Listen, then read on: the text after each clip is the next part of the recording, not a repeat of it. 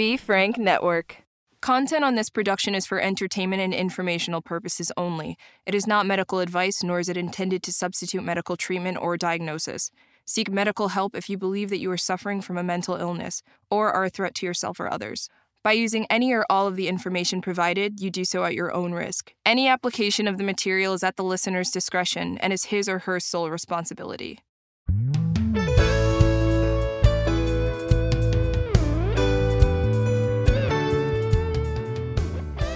Everybody, Doc Brian, and welcome to Doc Talks, where we talk about people's troubles, trials, tribulations, and hopefully triumphs of life. Today, we have with us the famous Pamela Price here. I wish you could see her face at this introduction, but Pamela, we're so glad to have you with us here today, and look forward to getting to know you a little bit better. Thank you. Thanks for having me. Me too. So when I was sent your direction to see if you would be a guest on the show, I got to looking at all of these accolades of fighting stuff that you, not fighting, what is it, Ninja Warrior that you do? American Ninja Warrior. Yeah. And so, I watched that stuff on TV and I'm like, I obviously could not do any of that. Some people are built for comfort and others for speed. So you could do it. You could. Yeah, I could. But I have no desire to. So we'll leave it. I was just gonna say, the question is, do you want to? That's right. Yeah, and I have no want to do any of Right. that. So, Right. Pamela, tell us, and I assume you go by Pamela. Is that okay to call you? Yes. Okay. Yes, please. Where were you born? Tell us a little bit about where you grew up. I was born in Virginia Beach, Virginia, small, Croatan really, and that's where my parents had first met. My mom was an RN, registered nurse. My dad was doing his residency after coming back from medical school in Europe. And I have a sibling, one older sister who's 2 years older. And most of my Filipino family was there. Also, my father's parents were there. They both passed away now. But, there's a big Filipino community because of the Navy and the base there, which is my late grandfather, my late Lolo, Conrad, was a part of the Navy. So that's where I grew up. And then we moved at I would say I was about 8 years old when we moved to Maine, to Portland, Maine, Scarborough, Maine. And that, it was a safe place to grow up, and you could leave your door unlocked, and, there was no social media then. So it was like, life was a little bit simpler. Absolutely. Do you think, as my mom says a lot, it just seems like the world is getting worse and worse? Do you think it's that it's really getting worse, or that we just have more access to what's going on everywhere? I think we have more access, and we have more reporting and observing, and there's a camera on everything. So like if there was a man yielding sword, which is often something that happens here on Hollywood Boulevard over there, we didn't know that was happening in 1995 because nobody was shooting it and putting it on Instagram. Right. So I think it's a little bit of both too. I think like maybe all of the social media is like sort of a downfall as well, and the whole like, your superficiality, wanting to be something and appear to be something, but your life is actually not that. So there's a little bit of that, a little bit of everything. Sure. So growing up in Maine at 8 years old, was it kind of a culture shock moving from Virginia Beach to Maine, or people generally about the same? Yeah. I think for me, I wouldn't call it a struggle, but it's everybody's white in Maine, or was at least then. And the only really people with a diverse background was myself and my sister. If my father dropped us off or picked us up from school, people thought we were adopted because he's white. If they saw my mom, then they would assume we were either Chinese or Japanese, and that's it. Nothing else, just Chinese or Japanese. And then the only other, I think there were two guys who were twins. They were Black, African American, and they were adopted, and that was the most diversity I knew. Right. So did you struggle with that in that school? Like, were you aware of it, or is it now that you're older looking back, you're more aware of it? I definitely was not aware of it at the time. I sort of split. Some of my high school years were in a public school, and then I was in an all-girls private Catholic school. I don't think so. I mean, my nicknames were always dumpling and sushi and fufu dumplings and it was just a thing. And then when they started to come out with all these teen movies where there was a token black guy, the token Asian girl or whatever, I became the token Asian and it was a joke. And I never took offense to it. Now I definitely am aware of the separation of culture. Sure. For sure. Sure. So do you think growing up without that idea of this diversity helped shape you into an open-minded person when it comes to people who struggle with those diversity issues? Yeah, I hope so. I mean, I think that the way that I was raised also sort of created an open mind. We traveled a lot, went to Europe. I spent some time in Paris myself working there. And, my sister took on the whole, I'm going to go to grad school for Asian American studies. I'm going to embrace the Filipino culture, any Asian culture. She's married to a Vietnamese man. And she sort of saw me as the white kid, the kid that was really raised a Jewish white girl that didn't have much knowledge of my background at all. Sure. Yeah. So did you do okay in high school? Was there any struggles, any type of issues there? Good student, bad student, smoking in the girls' room, suspended, Oh yeah. all that kind of Oh stuff? yeah. I was a popular kid. My sister was sort of like I don't know if you ever saw this MTV show. It was called Daria. So my sister was Daria. She was sort of like the nerdy, straight edge academic decathlon. And I was the popular girl that threw parties when my parents were out of town. And when I was a freshman, I hung out with the seniors and gave me my first joint, and I smoked cigarettes really young. I was always at house parties, I mean, you're talking like 14, 15, 16 years old.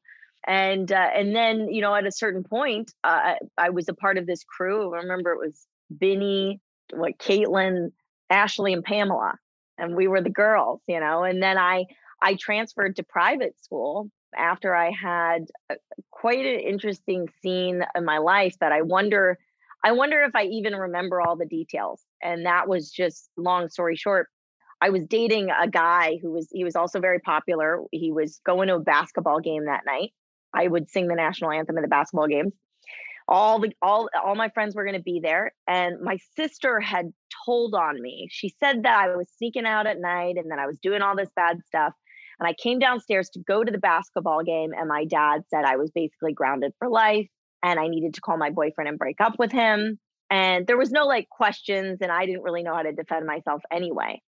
I decided that was like the end of my world. I broke up with John McGinty, and he kept calling the house, and I took a bottle of extra strength, bigger than this, large Tylenol and iron pills, and I took them all. I took all of it. And I wrote letters to my girlfriends. I was like, I don't know what I said. I don't know what it was. And at this point, it's a little blurry. I remember that my parents came upstairs and I was sort of gagging, and, my liver was failing. I had overdosed. Mm-hmm. And I was secreting this, scent of iron, and they took me to the hospital. I think I almost lost my liver. I remember my dad saying, we might have been planning your funeral on this day.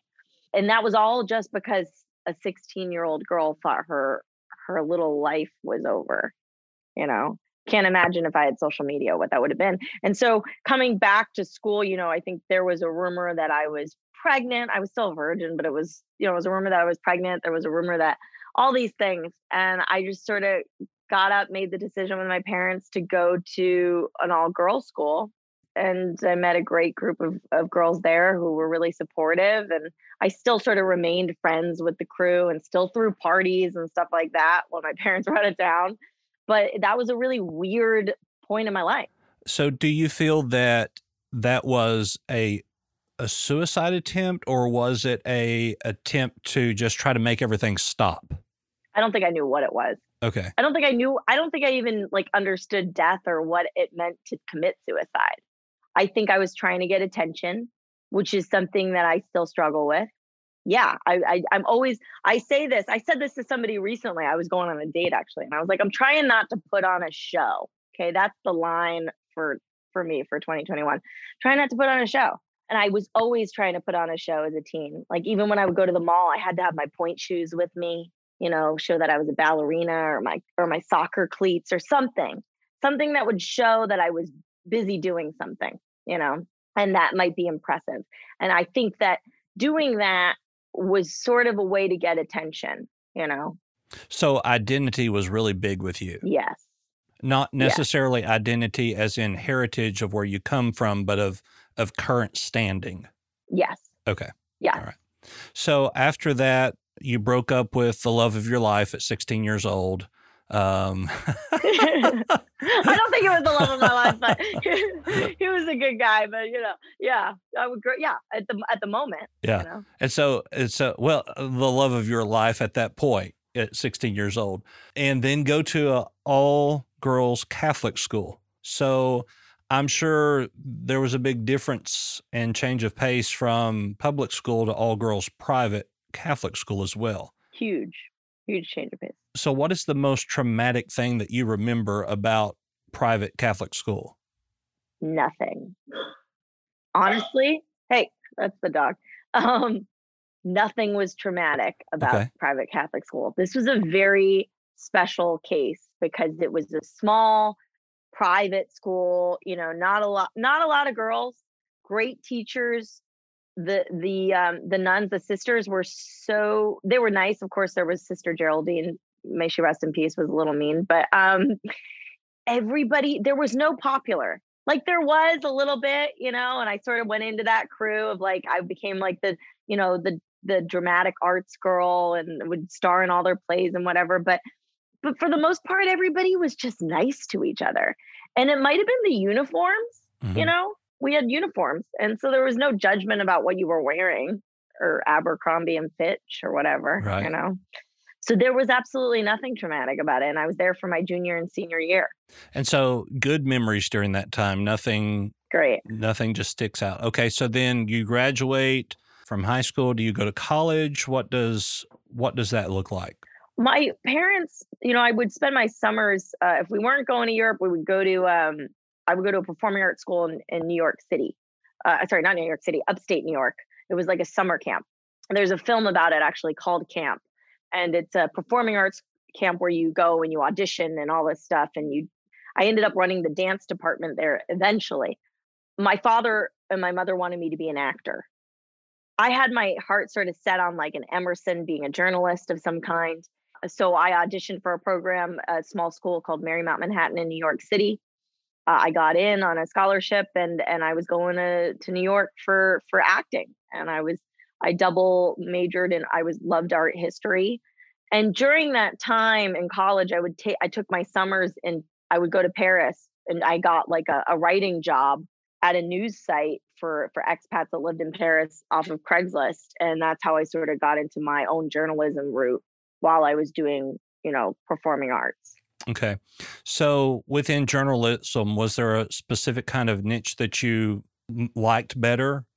Yeah, I loved cultural journalism. I mean, anything that had to do with, when I was writing for this site in Paris, I was writing about, the underground jazz clubs and the art exhibitions, the stuff that's sort of romantic, that Paris is romantic. Mm-hmm. So, the cafes and whatnot.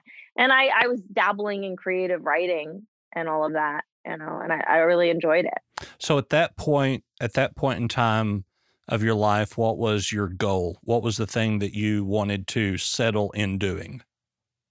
I don't know if I knew. I think I was also like writing love stories and screenplays and stuff like that. So I think it was to be a writer of some kind.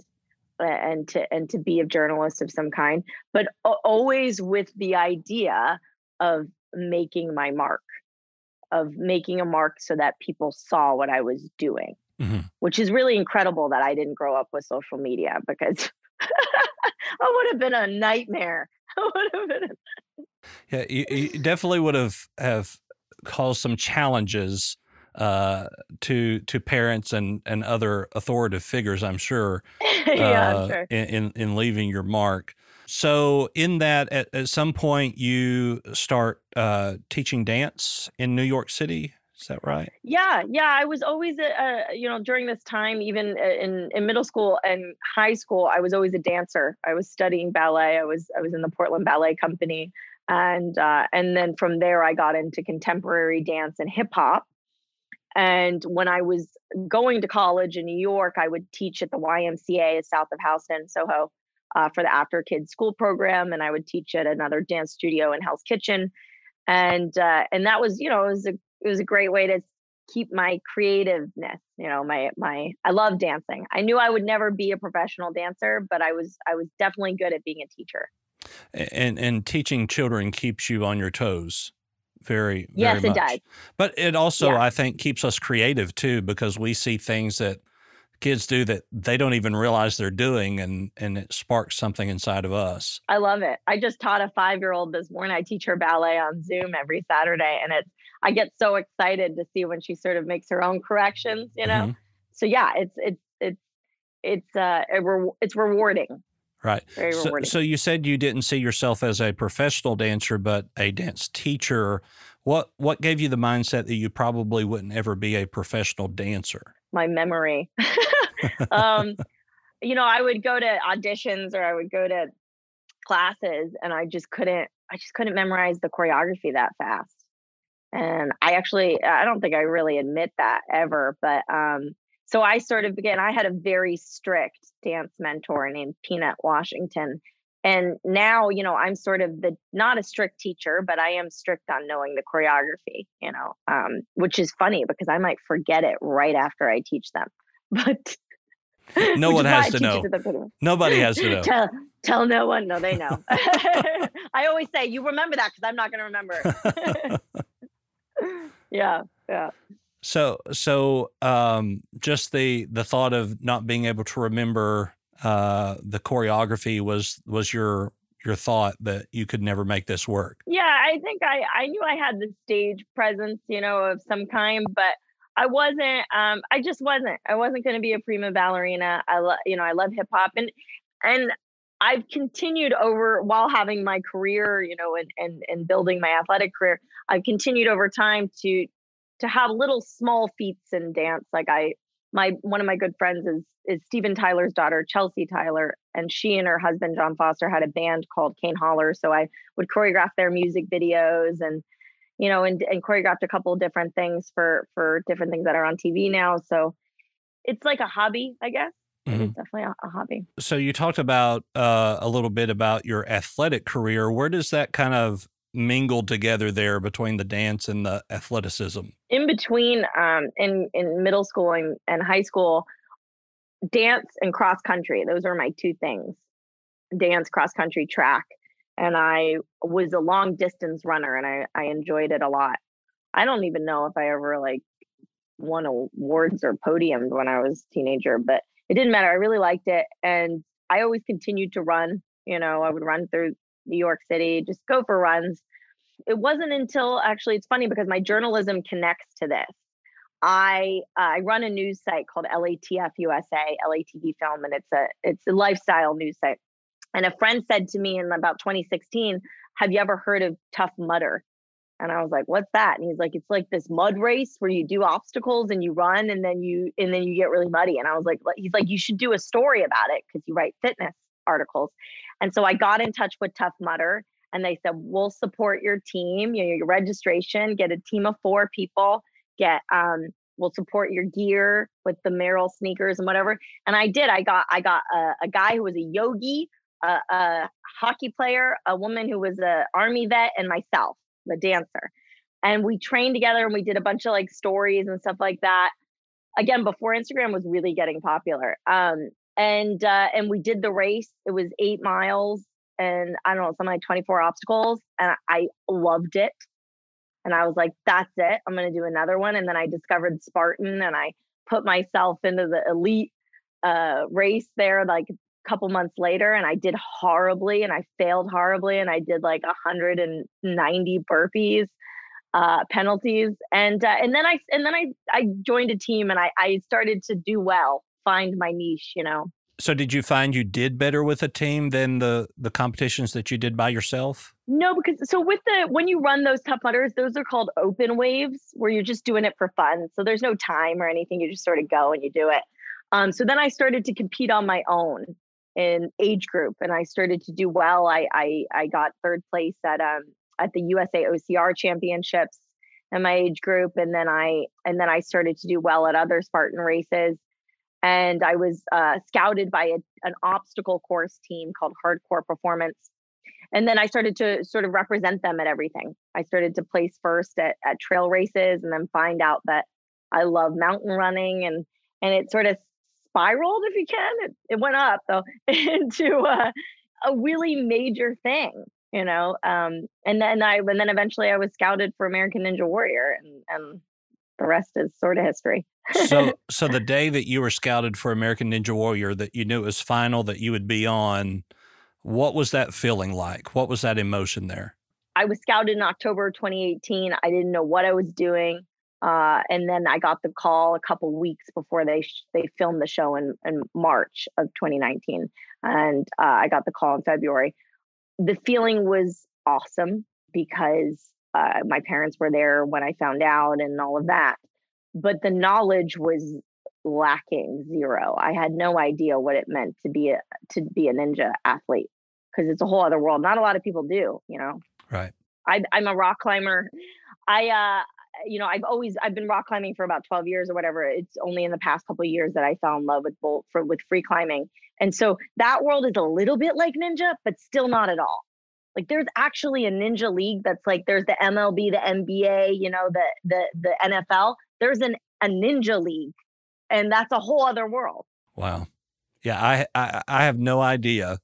I see these shows on TV and I'm going, I could never do that, or I would never want to do that, you know, those kind of things. But it is fun to watch how people have their own little rituals, you know, when they're doing the things. I saw, I think it was American Ninja Warrior, an episode where this guy went through the obstacle course in a tuxedo with tennis shoes. Yeah. Like, at the end of the day, it's a TV show. So they want personalities. They want people that have a theme. And there are people that do it with suits on. My friend Anthony Porter is an archery. He's a professional bow and arrow archery guy. So he runs the course with the arrows, not his bow, but with the arrows. So he trains. I see him every Tuesday and Thursday night training. He trains with the bow and arrows in the back, so that he can do. Wow. It's wild. So he's a modern day Zelda ninja warrior. Yeah. He's Hawkeye. He's Hawkeye from Marvel. He is the real Hawkeye. It's nuts. It's really nuts. Yeah. So in doing this, did your parents ever say, okay, Pamela, we understand that, yes, this is an acting position that is athletic, but this isn't really what we envisioned when we thought you should be an actor? Yeah, isn't it interesting that I have parents that like wanted me to be an actor? They never said anything like, you know, I just told them when I moved out to LA, I was like, yeah, I'll try and go on some auditions and stuff. And that didn't really happen because I didn't really want to do it. I don't think it was until, and I'm not going to say that my parents weren't proud of me, but it wasn't until they saw me produce the show, an award show that I produced. And it wasn't even like after I interviewed all these celebrities and really became a journalist and was reviewing films and all this. It really wasn't until they saw the award show that I produced that they were like, "Oh, okay, our daughter is a businesswoman. She's behind the scenes and she likes it." You know, me just sort of being myself sort of got me the jobs in front of the camera. You know, I did KTLA news and stuff like that, and that was always very exciting for my dad. He just loved to see me on camera. Well, yeah. I noticed here that your energy kind of went down a little bit when we started talking about your parents and their expectations. Is there a little animosity there in that you don't feel like you're living up to their expectations for you? No, I don't think there is. I don't know if I haven't really had the conversation about why we never talked about it. We never talked about how I didn't say, I'm not an actor. I don't want to be an actor. Mm-hmm. Maybe it happened once or twice, but I sort of went in when I moved to LA. I met my now mentor boss, Michelle Elizabeth, who really mentored me as a businesswoman. We started this news site together. She was also a journalist. Then she started this award show. I became a producer on it, and all that sort of happened. In that time, I don't think I've ever had a conversation with my parents about it. They always say, I'm proud of you and all that. Definitely, they've never kept me from doing anything I wanted. But yeah, I don't think it's been addressed. Do you feel like that's something that needs to be addressed? I don't think so, but I don't know. I think now with my dad, he's lucid, he's okay, but I think it's sort of like, what does Pamela do? I mean, he knows. He comes to the show. I produced, this show that's like the Oscars of beauty, honors the people behind the scenes. He comes every year when it happens. And so he knows what I do. He sees me running around with celebrities and producing them and doing this and that. So it's probably the sports stuff that's a little more confusing. Yeah, I would see how that kind of could say, okay, well, yeah, she's an actor, but she's an athletic actor. It's almost like, and please don't take this the wrong way, but it's almost like wrestling, like WWE. They're actors, but they are athletic people. We're personalities. I think we're just public personalities. So we're really just ourselves. Mm-hmm. But yeah, on the wrestling, that's incredible to me, by the way. I didn't know that was like a role playing thing until a few years ago. So it was incredible for me. I was like, wait a minute, we know, why are we cheering them on? We know they're winning. Yeah, it's yeah. I would say it's a personality thing. Absolutely. And so I think that with the age gap sometimes between children and their parents, it's hard for them to understand that personality is acting in and of itself, because we are, myself, I am Brian Shepard. I am Dr. Brian Shepard, and my personality, if you will, is Doc Brian. It's part of me, but that's not all of me. And so I think that gets skewed even in the entertainment industry. And while this is a podcast and it's educational, it's still entertainment. I mean, so I would never say, hey, I want to be an entertainer. I'm not one of those people, not like, what is it? Ken Young, whoever he is, he was a medical doctor and turned comedian, very well-known comedian now. And I'm like, who spends $200,000 to go to medical school to become a comedian? Just one day decides, hey, this is what I'm going to do differently. And so we kind of get in this thought process of, am I really this person? Is this really what makes me happy? Or am I really trying to fit what I want to do into being my parents' idea of what I'm supposed to be? So do you feel like that you are doing this because you truly do enjoy it, or because you hang on to it because there's a little bit of part of you feels like you're living up to your parents' expectations of who you're supposed to be? I actually don't think that it has anything to do with my parents' expectations, because I don't ever think about it. It's so, I'm very close with them. So I talk to them a lot, almost every day now, I think that it goes back to the whole putting on a show thing. I think that I brag a lot. That sounds, Is that a bad thing? I don't know. I don't think it is. You don't want to talk about, yeah, but sometimes I remember just sort of recognizing, getting off the phone, and I was like, oh, did I even ask how my parents were? I mean, now it is about them for me, as parents get older and whatnot. But it's also like they're the people I talk to and tell everything to. So, hey, this happened and this happened. I definitely do it because I love it. I love anything that is adrenaline, really, anything that really is sports related, except basketball. I played basketball in 6th grade until I figured out it was a running sport, and I quit. I wasn't doing all that. I didn't understand why you had to run all the way to the other end of the court to do the same thing you just did at the opposite end of the court for the other team. Yeah. It didn't make sense. I'd always just get hit in the face. I was like, wow, I really have no hand-eye coordination. But yeah, I think I do all the fitness stuff, a lot of and competing because I when you're good at something or when you start getting accolades and stuff, you keep doing it, and also because I think it helps me physically and mentally for my health because I live with, with a rare autoimmune disease. And I like to think that it keeps me stronger, even though sometimes I hit a wall. Like right now, I'm basically in like a reset zone. But I definitely know I do that. It's like compensating for the weakness. With a disease, though, like that, it means you're one in a million at least. So we already knew that you were a great performer, actor, dancer. And so now we have this side of you that's even here. So what kind of disease do you have, if you don't mind me asking? Yeah, it's called Behçet's disease. Some people, my rheumatologist calls it Behçet. Um, but it's an autoimmune disease that was originally called the Silk Road disease, and that was, I think, originated in Japan, but having nothing to do with ethnicity because it doesn't discriminate, and it is inflammation of the blood vessels. People started to get ulcers on their eyes, and then it showed up in Turkey. The Behçet's is named after a Turkish doctor. It affects just about everything in the body. It can be neuro Behçet's, which can mask as multiple sclerosis. I was tested for MS last year when sort of like the whole right side of my body was tingling and numb for a good few months.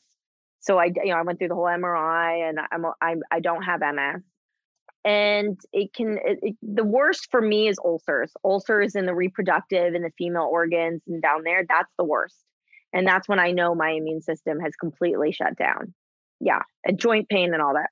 If I'm remembering correctly, they really don't know what causes it either. Is that right? They have no idea. Right. It is the most bizarre disease because, and people are getting diagnosed with it more and more. I mean, there's only I think it's something like 20,000 cases a year in the US.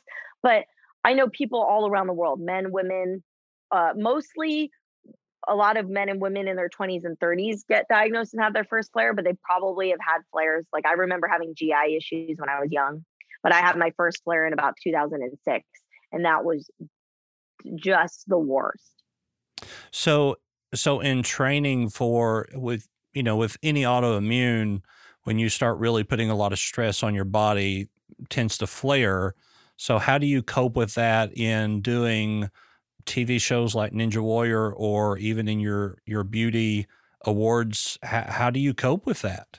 I think a lot of times when we're going through a stressful situation in which we have to perform in some sort of way, like even in the workplace, I feel like our body almost is like, we'll do this until we can shut down.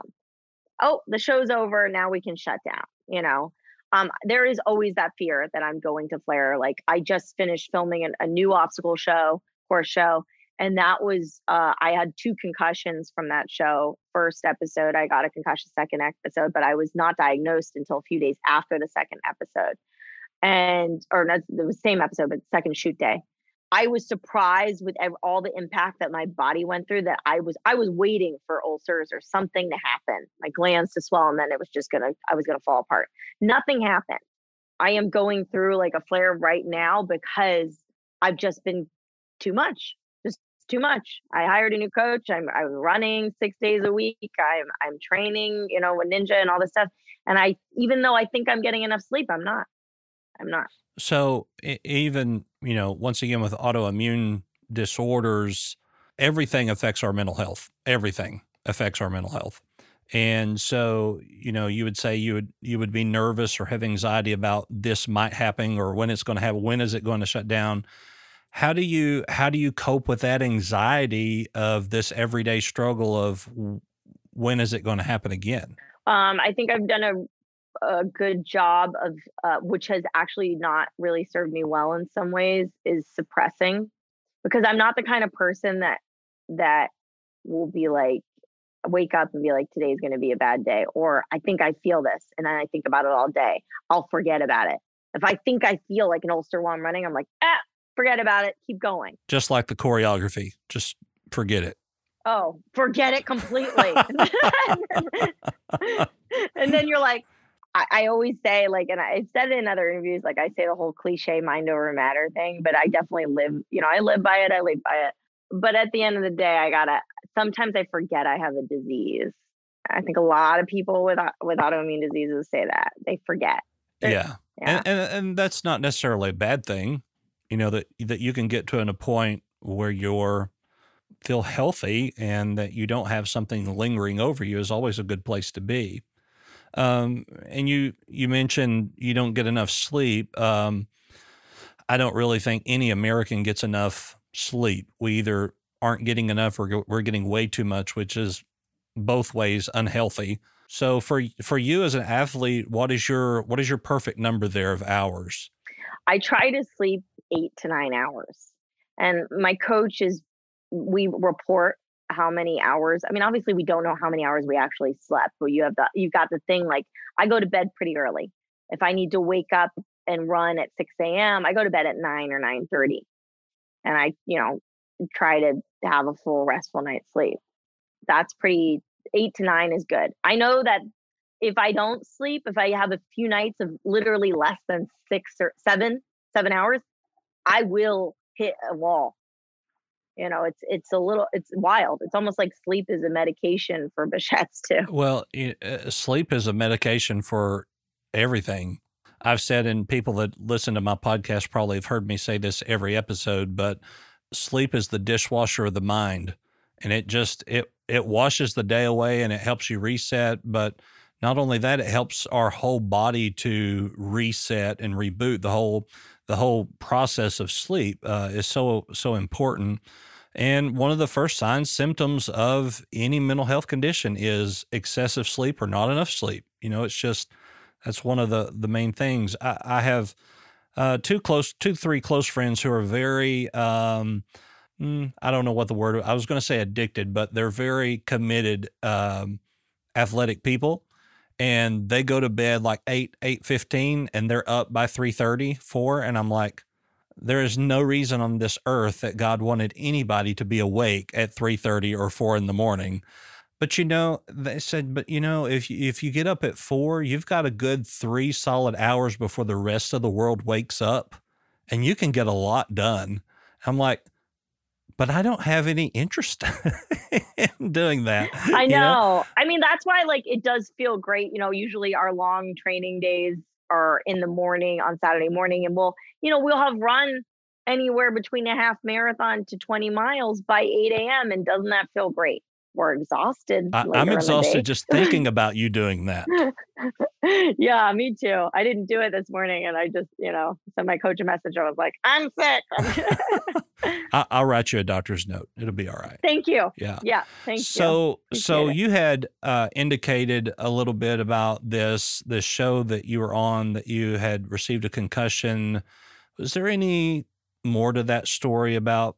I just kind of sense there might be a little more to that story as far as concerning. There is. Okay. Can you tell us a little bit about that? Yeah. The show, we weren't wearing a helmet on the first course, the qualifiers course. I only realized that when I saw the trailer, and I was like, wow. So we were banged around a lot. And then we made it onto the next course, and that course had a lot of drops and a lot of hits. And I had one really bad snapback and a hit to the head. And after the show, some of my friends actually said they were going to bring up that I might have a concussion, because all I kept saying was, am I here? Am I alive? Because doesn't it feels a little weird. Everything sort of looked weird. Everything was just different. And then a month later, we shot the next shoot day, and that was a relay course, and it was really quick. 2 obstacles I finished, 2 obstacles my coach at the time finished. And I finished mine. I had another pretty bad hit to the head going down. And I was sort of just like, shaken in my interview, in my TV interview, waiting for him to finish. And long story short, he disappears. The obstacle stops spinning. I don't know what happened. I can't really talk about it, but there was, confidentially, there was something that happened there was a fatality previously, and it had not been addressed to any of us, but we knew it was there. So when my coach disappeared, I was sort of shocked, and I was like, where is he? Is he okay? Is he alive or is he dead? Those are my questions. Was he alive or is he dead? And there was a very short amount of time in which I didn't know and nobody was giving me answers, but there were cameras on me. And then I learned that he had fractured his ankle. The obstacle had broken his foot to his ankle in two places. And that was it. We were done. We took a 15-minute penalty and that was it. That time messed me up royally. So you were standing there waiting to be interviewed and you knew someone had passed away doing this obstacle course or at the filming? Yeah. We don't have the details, but something happened. Okay. Yeah. Okay. That did happen. It was second fatality.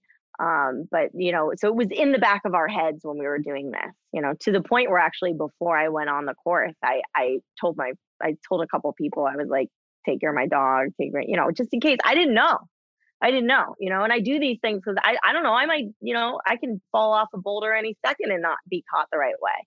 So I was clearly okay with it because I went ahead and did it. But the big thing that really did it for me was my coach, was because I got him into the show. I got scouted for this show. I brought him on, and he's walking away with his broken ankle, and it was really hard. And I'll tell you now that somebody had suggested tremor therapy. I don't know, what your belief system is on that. I've only done a few sessions, but it has brought back the scene to me, and I am very emotional. I'm very emotional. So in that little period of time, it was that you didn't know what had happened. It wasn't that somebody told you this had happened or that had happened. It was the whole that you didn't know what had happened. I didn't know.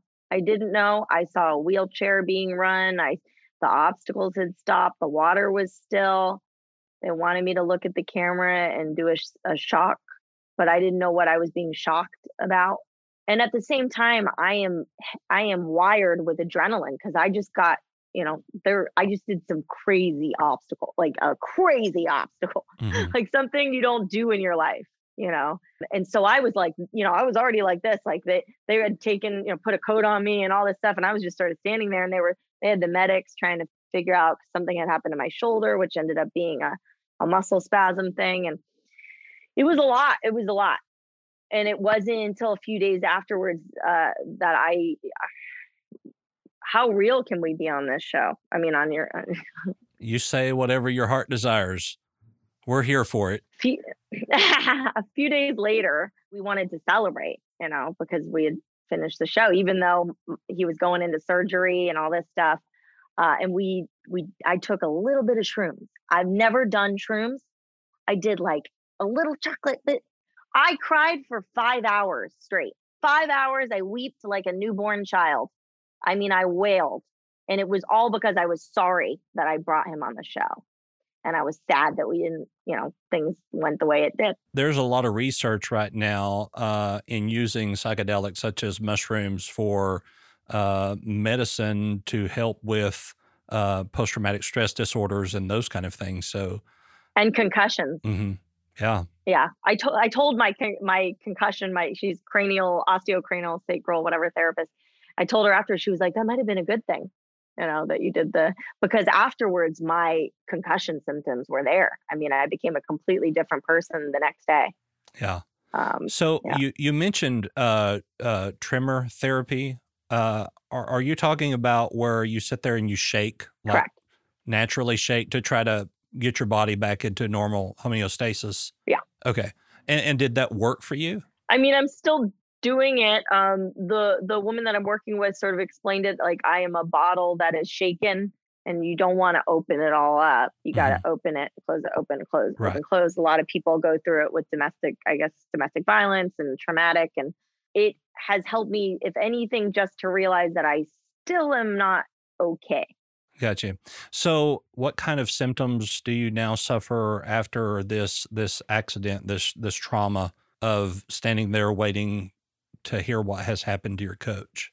Well, the concussion symptoms were erratic. I had anger issue. I was punching stuff. I was driving 100 miles on the freeway. I was angry. I was listening to like heavy metal. I couldn't even drive once I formally got diagnosed. I couldn't really be on the phone or anything, I was very emotional. I still am, but I think I'm trying to like keep busy. Like I went right back into training.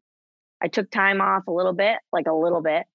And then when I first went to like go jump to a bar from a trampoline, I mean, I'm talking like 1 foot off the ground. I couldn't do it. I couldn't do it. And so did you, or do you at that point kind of feel like your career is over? No, because I feel like it actually sort of just started because this drove me to be like, I didn't really learn some of the skills for Ninja Warrior that I wanted to learn because I didn't know what I needed to learn for the show. And I hope I'm under contract with this other show, but I hope to be able to come back to Ninja Warrior in another season. And so because of this and because of the fear, I decided to make time 2 days a week to train and get back. And I'm slowly learning. I mean, I'm doing, little bar jumps that are called laches and stuff like that. And that's helping me to get over fears of falling, So essentially what you are doing is your own method of cognitive behavioral therapy to reintroduce yourself into this slowly to build confidence that I'm not going to die from jumping off of this trampoline onto a bar. Correct. Yeah. Correct. Yeah. All right. Well, thank you for listening today. We're going to now switch over into Doc Talks DX, which you can find on Patreon. And we're going to talk about the diagnosis part that Pamela may be dealing with today, whatever that may be. You'll have to subscribe there to hear, of course. So we don't want to give all of our secrets out here, right, Pamela? We need to leave something, hold something back here. Get on over there. So she'll be joining us there to discuss the diagnosis and potential treatment of how we would bring all this together to help them cope with this mental illness. Pamela, I appreciate you sharing your story with us today. And of course, you'll join us here on the second part of Doc Talks DX. Pamela, tell us where our listeners can find you. They can find me on Instagram at PamDrenalin, like adrenaline with Pam. And also they can follow, I produce a show at Hollywood Beauty Awards and LATF USA. And also We Care When, which is my organization for Behçet's disease. All right. We'll have all of her information listed in the description of this podcast. Of course, you can find me at thedocbrian.com, and all of my social media is listed on the website there as well. Make sure to follow us again over to Patreon for Doc Talks DX. Of course, Doc Talks is a part of the Be Frank Network. Again, thank you for listening, Pamela. Again, thank you for being with us on Doc Talks today. Thanks for having me. Have a great day.